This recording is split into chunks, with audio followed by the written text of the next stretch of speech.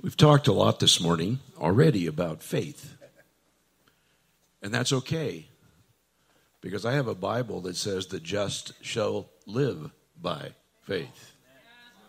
And that we shall live from faith to faith. That faith is a walk. Faith is our life. We've also talked about mountains this morning. So that seems to be part of our theme today, a mountain. I want to talk to you about a mountain in Joshua chapter 14. And I'll get to it in just a moment. Now, some of your Bibles, the more later translation, will call it hill country. Some of your older translations will call it a mountain. And for those of you who care to be geologically correct, Hebron is sitting on about 3,000 feet elevation, so to address it as a mountain is perfectly logical. It's 4,500 feet above the Dead Sea. Now, that's a trivia fact that you can dazzle someone with when you're sitting at lunch. You can just say casually, "Did you know that that's 4,500 feet above the Dead Sea?" So, there you go. But first, and I wanted you to turn to Joshua chapter 14, but first I want to lay a little background for Joshua chapter 14. Now, in a room such as this, the size of crowd such as this, and this is not anything to make anybody feel bad, because we all started with our Bible knowledge at some point. When I was saved in 1957, yes, there was a year 1957, and it was famous for Chevrolets and my salvation, just in case you're interested. Anyway, I even lost my train of thought. There it went. But that'll happen to people of my age. Anyway, I want to lay a little foundation, just biblical background, because I remember when I was first saved, somebody asked me to turn to the book of Jude. 4 weeks later, I found it. But it's hidden just before Revelation. It was a trick, I know. But let me lay a little background foundation for Joshua 14. Now, you're all familiar with the name Israel. You're all familiar with it. There is a country at the end of the Mediterranean called Israel. That country always hasn't been there. If you go back to the time of Abraham, which predates centuries before Joshua 14, his name wasn't even Abraham at the time, it was Abram. It was later that he was called Abraham, the father of nations. If you read Galatians, the father of nations, the father of faith, all of us are children of Abraham by faith. Not by nationality, not by where we grew up, but by faith. We're all one family, faith. I'm sidetracking now on purpose. You can knock yourself out trying to get people to like each other. The very simple answer is we're children of God by faith. We're all one family. End of story. So that was free. There's no charge for that, okay? Just trying to solve the world's problem there in a moment. Anyway, back in Abram's time, before he was Abraham, God promised him the land that we would now call Israel. That was God's commitment to him. In the 15th chapter, and I'm going to paraphrase, in the 15th chapter of Genesis, about the 16th verse, you can look it up for yourself, God basically said to Abram at that time, Abraham came in chapter 17, said to him at that time, this is your land, but it's not yet your land. Some things are going to transpire before this land is yours. In fact, God kind of highlighted the what's going to happen to them over the next several centuries. Hinted to them that they were going to go into Egypt, and they're going to be slaves in Egypt.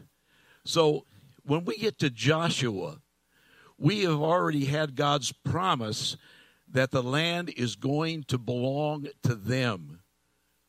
But we've also walked through Abraham, Isaac, Jacob, Joseph in Egypt, Moses, Aaron. We've come through the desert. So now we're to Joshua. So that was a little Bible history in 30 seconds or less. But it's good to have an understanding of how we got there.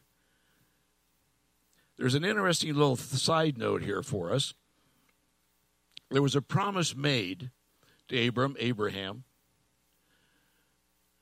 that took several centuries for it to come to fruition. In the book of Acts, there's a man who ascended into heaven. And it was said, in like manner he shall return. And the church world has waited for the return of our Lord Jesus Christ. And as of this moment, he has not returned. That doesn't mean that he couldn't return before I finish today. And some of you are wanting him to.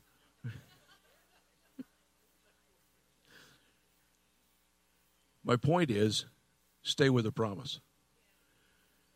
If God says he is going to do thus and so, we live in a sitcom society where everything is solved in a half an hour or less.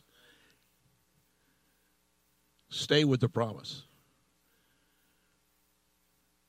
Live the promise. Christ is coming. Why didn't he show up today? The world is full of sin and et cetera, et cetera, et cetera. Maybe Peter has the answer. For God is not willing that any should perish, but that all should come to repentance. Maybe God is waiting for as many as will receive the Lord as their Savior. You don't have to write God a note and tell him the world's full of sin. He knows that. That's why Jesus showed up.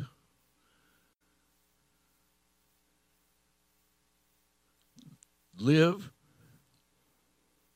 with, stay with the promise. That's, again, a side note. So there's two free things you got there this morning, okay? So we have this history of a people that had a promise to them. And if you go to the book of Numbers, you don't have to. I'm just going to tell you what it says. Anyway, in 13 and 14, this is the first time this people who came out of Egypt encountered the promised land.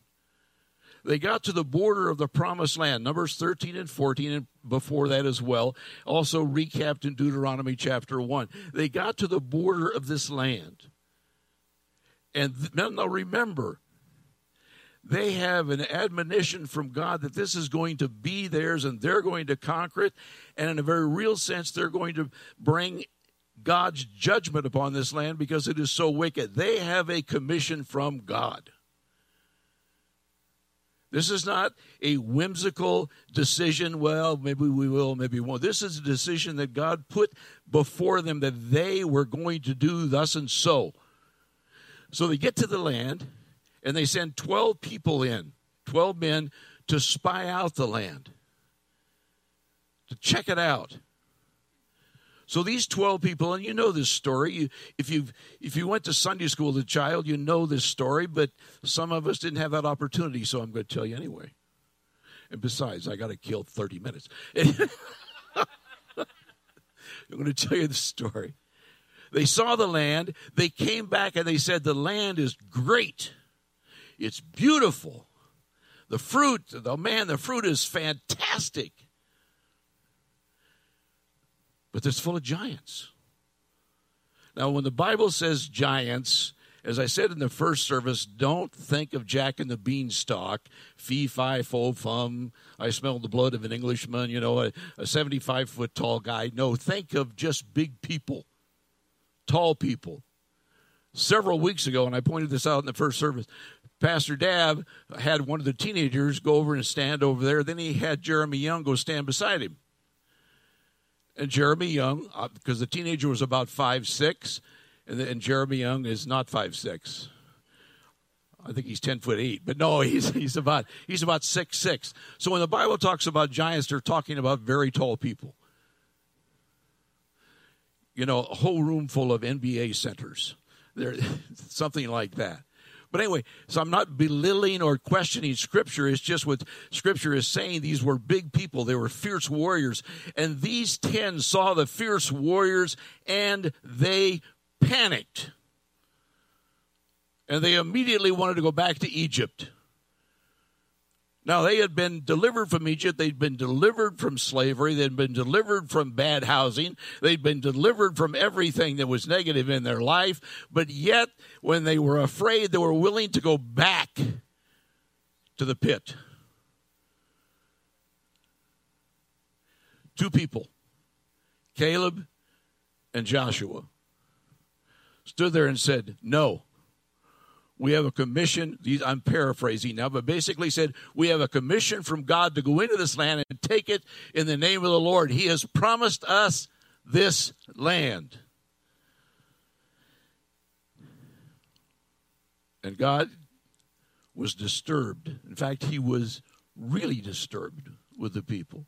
And he said to them, paraphrasing again, Numbers 14, he said to them basically this: all right, you will not go into the land. You will return to the desert, and you will wander out there nearly 40 years. And everyone over the age of 20 will pass away in the desert. Only 2 people will not pass away, Joshua and Caleb. So here are some people who had a promise. They walked away from it, and there were consequences. The consequences were to wander in the desert for almost 40 years and miss out on what God had for them, and they would never see it, except for Caleb and Joshua. Let me read to you from the book of Joshua, chapter 14.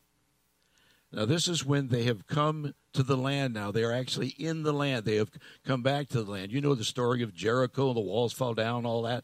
About 7 years have passed. They've been conquering the land slowly as God's provision and plan was. But Caleb remembers something. Joshua chapter 14, verse 6. Then the sons of Judah drew near to Joshua in Gilgal, and Caleb said to him, you know the word which the Lord spoke to Moses, the man of God, concerning you and me at Kadesh Barnea. I was 40 years old when Moses, the servant of the Lord, sent me from Kadesh Barnea to spy out the land. And I brought word back to him as it was in my heart. Nevertheless, my brethren who went up with me, the heart of the people let me do that again. Nevertheless, my brethren who went up with me made the heart of the people melt with fear. But I follow the Lord my God fully. If you read the life of Caleb, you will see that phrase over and over again. I followed the Lord fully. You want a secret for success? You want a secret for peace? Right there. I followed the Lord fully.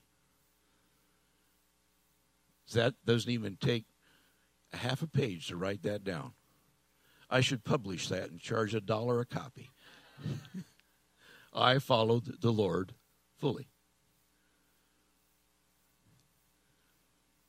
9th verse. So Moses swore on that day, saying, surely the land on which your foot has trodden will be an inheritance to you and to your children forever, because you have followed the Lord my God fully. 10th verse. Now behold, the Lord has let me live just as he spoke these 45 years from the time that the Lord spoke this word to Moses, when Israel walked in the wilderness, and now behold, I am 85 years old today. I am still as strong today as I was in the day of Moses, the day Moses sent me. As my strength was then, so my strength is now, for war and for going and coming in. For going out and coming in, let me read correctly. Now then, give me this hill country or mountain, remember that, about which the Lord spoke on that day. For you heard on that day that Anakim were there, with great fortified cities. Perhaps the Lord will be with me, and I will drive them out as the Lord has spoken. So Joshua blessed him and gave Hebron to Caleb for an inheritance. Therefore, Hebron became inheritance of Caleb, the son of those guys, until this day, because he followed the Lord God of Israel. And what's the word? Fully.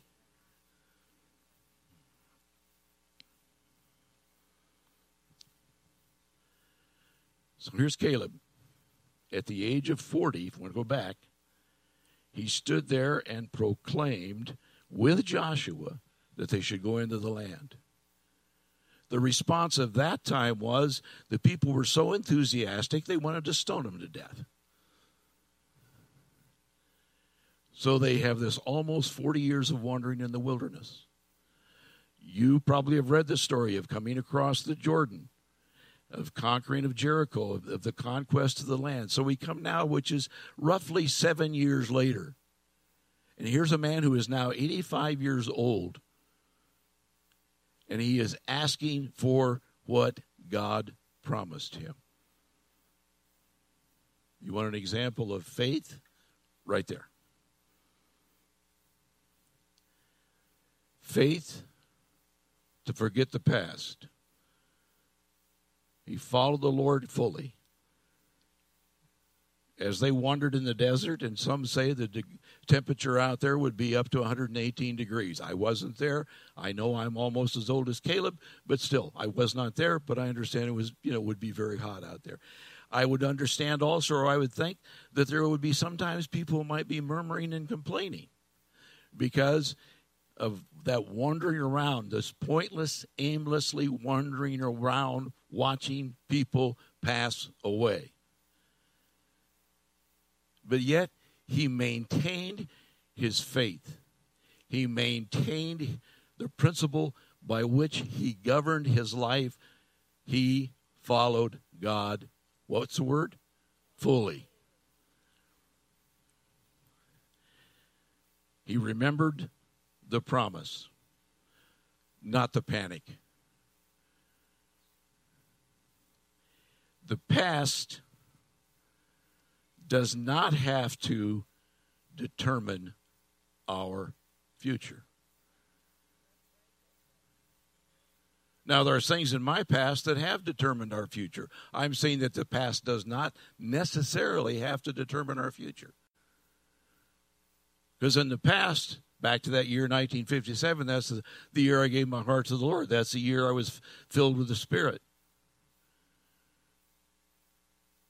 So that was something in the past that has definitely determined my future. Shortly after that time, I met this beautiful girl going to Life Bible College. But I was driving a Merc convertible. I was swift. I charmed her in to ride with me. What a dude. I dazzled her. And guess what? She's been hanging out with me almost 59 years.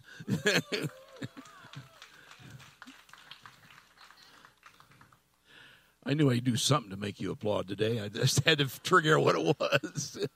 Anyway, that determined my future. And so did she, by the way. But there may be something in your past that you're letting determine your future that you need to give to God. You need to dump it. Because I'll tell you something you probably know. The enemy loves to bring up something from the past and just keep whispering it to you, whispering it to you, whispering it to you. Anything to keep you from enjoying your life in Christ. Once in a while, something will come up, and a little voice will say, well, what about this? I can say, it's under the blood, my friend. You're not my friend, but it's under the blood. It's gone. It's done. My life is not governed by that. My life is governed by my commitment to Christ. And if you're letting the past, something that's hounding you, govern your life, you are being robbed of what God has for you. Don't let that happen.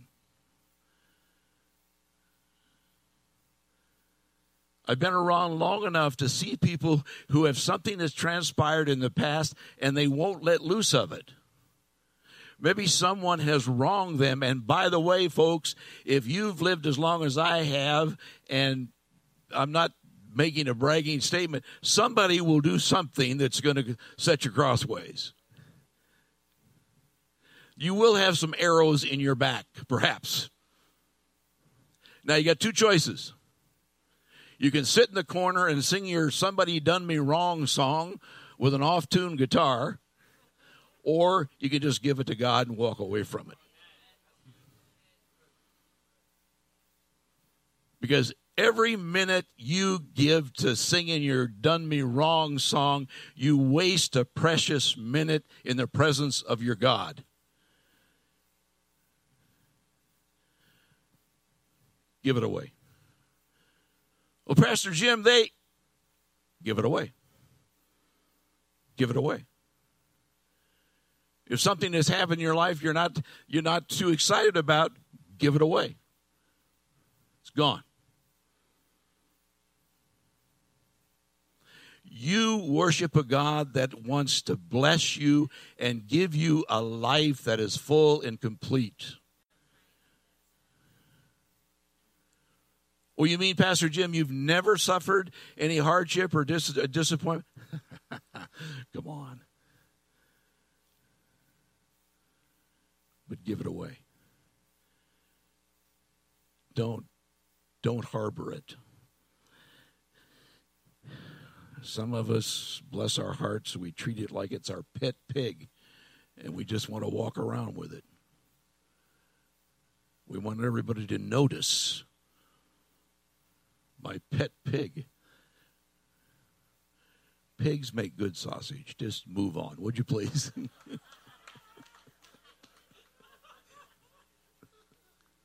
Just move on.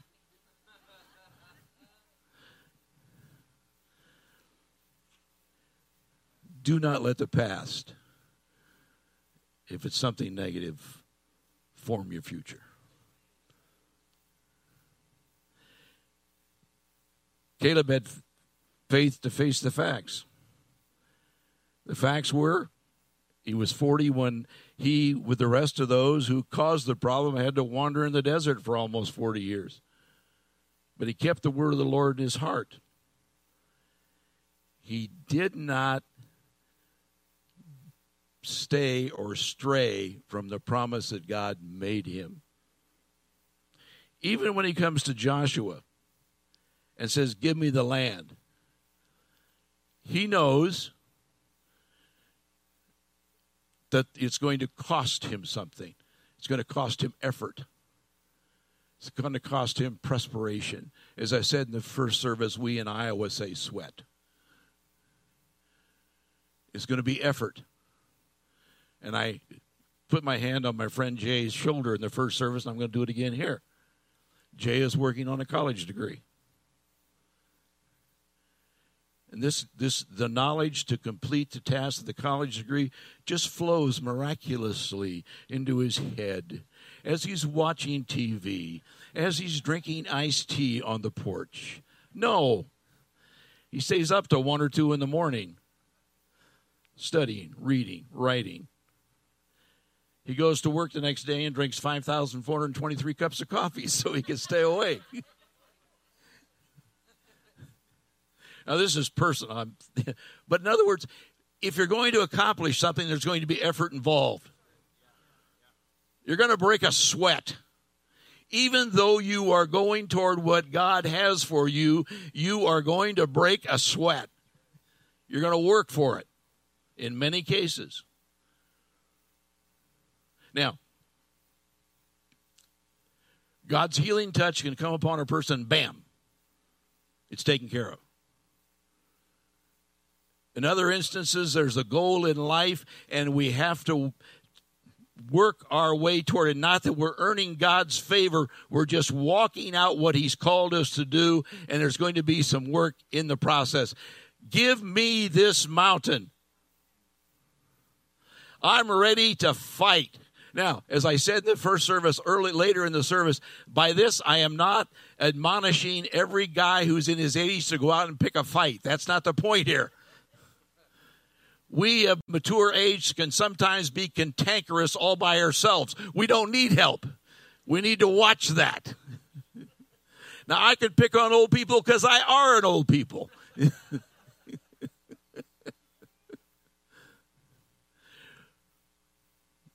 But we can fight the good fight of faith. And that's what he was fighting. Yes, he said, I am physically able to do that.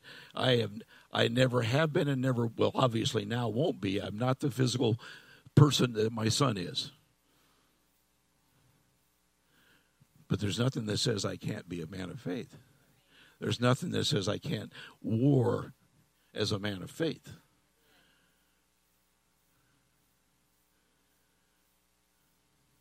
So Caleb reaches out to God, to Joshua, and says, I have a promise, and I want that promise fulfilled, and I want to claim that promise, and I'm willing to work for that promise.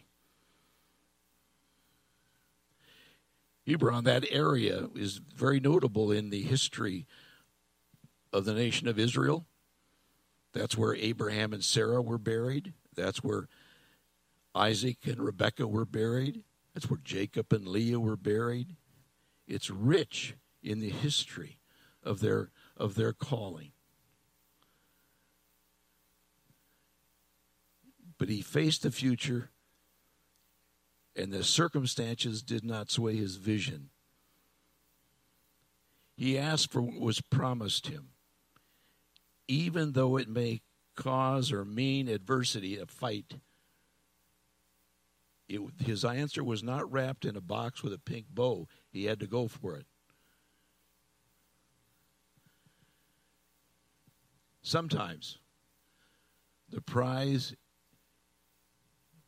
is more important than the process. There was a process to get it, but it was worth it. It was worth it. Obviously, he could not do it without God. Let me give you a brief example in today's economy.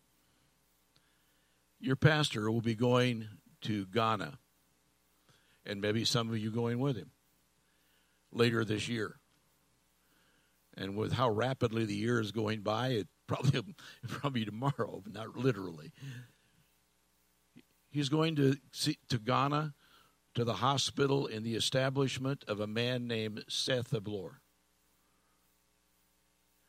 Years and years ago, Seth stood somewhere on that property with a man named Oral Roberts. And Oral Roberts said, I want you to claim this property, and I want you to develop something, hospital, to honor God. He received no money from Mr. Roberts, but there is a magnificent hospital there. There is other facilities there that minister to countless people. There's the land. Possess it. You think that Seth did not have some perspiration from time to time? You think that there were not times when he was on his face before God, seeking an answer to what God had given him?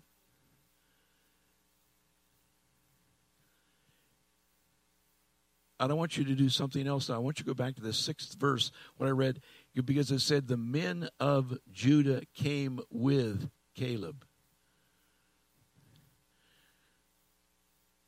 Men with vision. Ladies with vision. Young men with vision. Young ladies with vision will always draw people to them. And those people that are drawn to them will capture that same vision and that same commitment. And the vision that God gave this person will become the vision and the task of many. What are you getting at, Pastor Jim?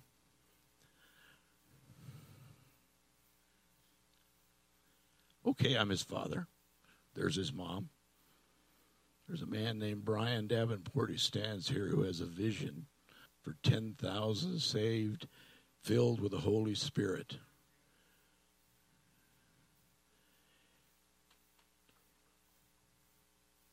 Have we all captured that vision? Are we standing with that vision? Is that vision, is that task now become ours? Are we like those with Caleb, ready to strap on whatever instruments we need to fight the battle to get there? Are we willing to sweat and to give and to pray and to weep if necessary to see it happen?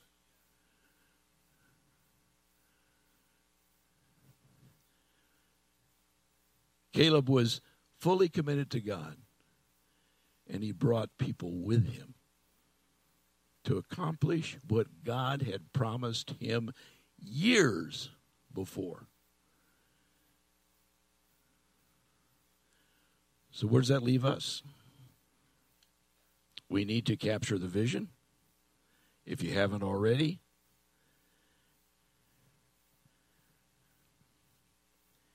And we need to move forward. I shared this in the first service, and I want to be careful how I share this. There's more to that vision. I was saying in the first service, I was just driving from point A to point B yesterday, and I noticed a couple people, and it was obvious to me that they were going to engage in something that probably wasn't going to be necessarily good for them. They were going to go somewhere that probably wasn't going to be beneficial to them.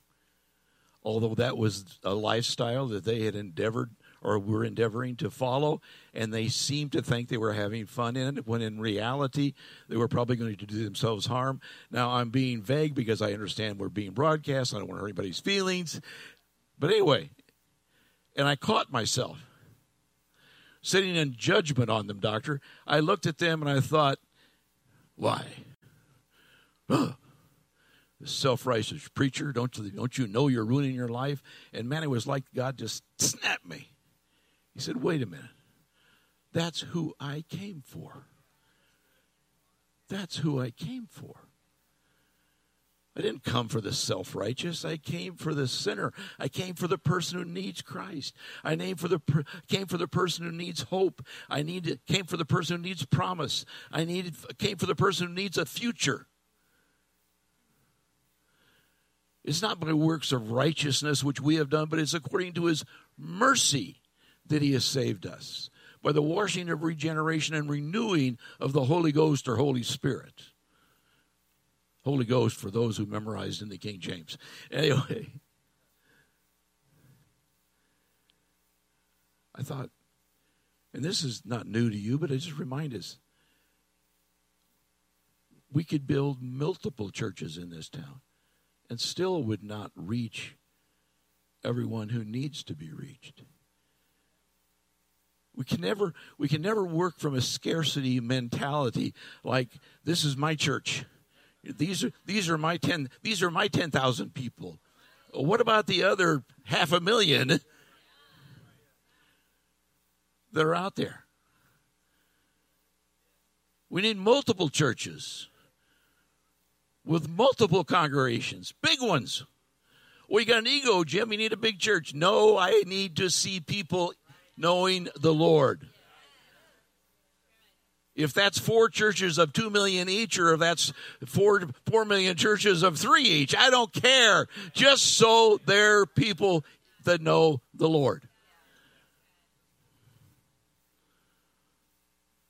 So we have a vision in front of us. And Caleb, I love him, 85 years old. I'm as strong as I was. I've got my sword. I'm ready to go. Anybody with me? Yeah, the men of Judah were with him. Are the men and women of heritage with the vision? It's something we answer for ourselves. But we answer for ourselves by our actions we take. Faith promotes action. Faith does not promote lackadaisical attitudes. Faith promotes action. And there's multiple ways to do that. Some of us, I got 2 minutes. Some of us are financially able to do more than others. And that's no fault on either side. Once we start giving ourselves brownie points for how much we give, we're in deep trouble. Matthew chapter 6, verse 1, Pastor preached 2 weeks ago. I don't have much, Pastor. Well, can you pray? Yes, I can. Can you pray to see the vision accomplished? Because it's a vision for the glory of God. It's a vision for the glory of God. Now, Jay touched on this a minute ago. So, Jay, forgive me for borrowing from you. But I'm old enough to plagiarize, so it doesn't bother me. You may have a mountain in your life. And Jay pointed this out a moment ago, and we prayed about it. But let me just say it again. The mountain in your life is the same. It's the same God. It's the same God who gave Caleb the ability and the desire. It's the same God who will speak to your mountain on your behalf. It's the same God. So if you come today and there's something that is just big in your life and it's negative and it's pressing down on you, as Jay said, just give it to him. Give it away. You don't need it. It isn't doing you any good. Give it away. There are people in this church who are more than delighted to pray with you, to talk to you about it. We're here for you. But more importantly, God is here for you. Christ has come to conquer and to give us the power to be overcomers. Amen? May the Lord bless you and watch over. Would you stand with me, please?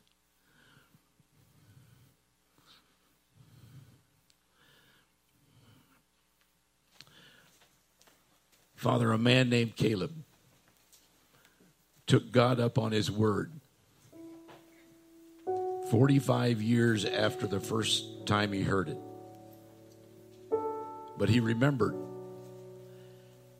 And he did what God would expect all of us to do. Take him at his word.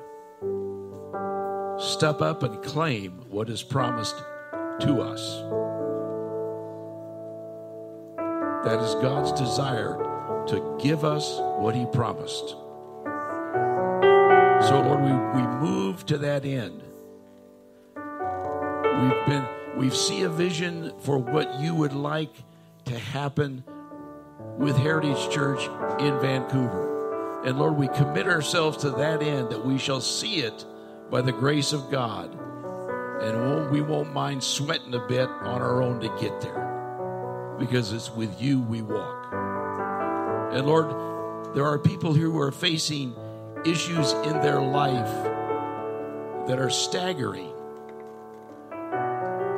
And Lord, I pray that in the name of Jesus Christ and by the power of the Spirit, they may just accept what God has for them, the freedom that is theirs in Jesus Christ. Thank you, Father, for the time we've had together this morning. We bless each and every one to the end that their life may show forth Christ and that they may enjoy the fullness of the fellowship they have with the Son of God and the forgiveness that is theirs in Christ. We pray this in the name of Jesus our Lord. And everyone said, amen. God bless you. Have a wonderful Sunday afternoon. Do not forget 6 o'clock this evening, okay? We'll see you tonight at 6.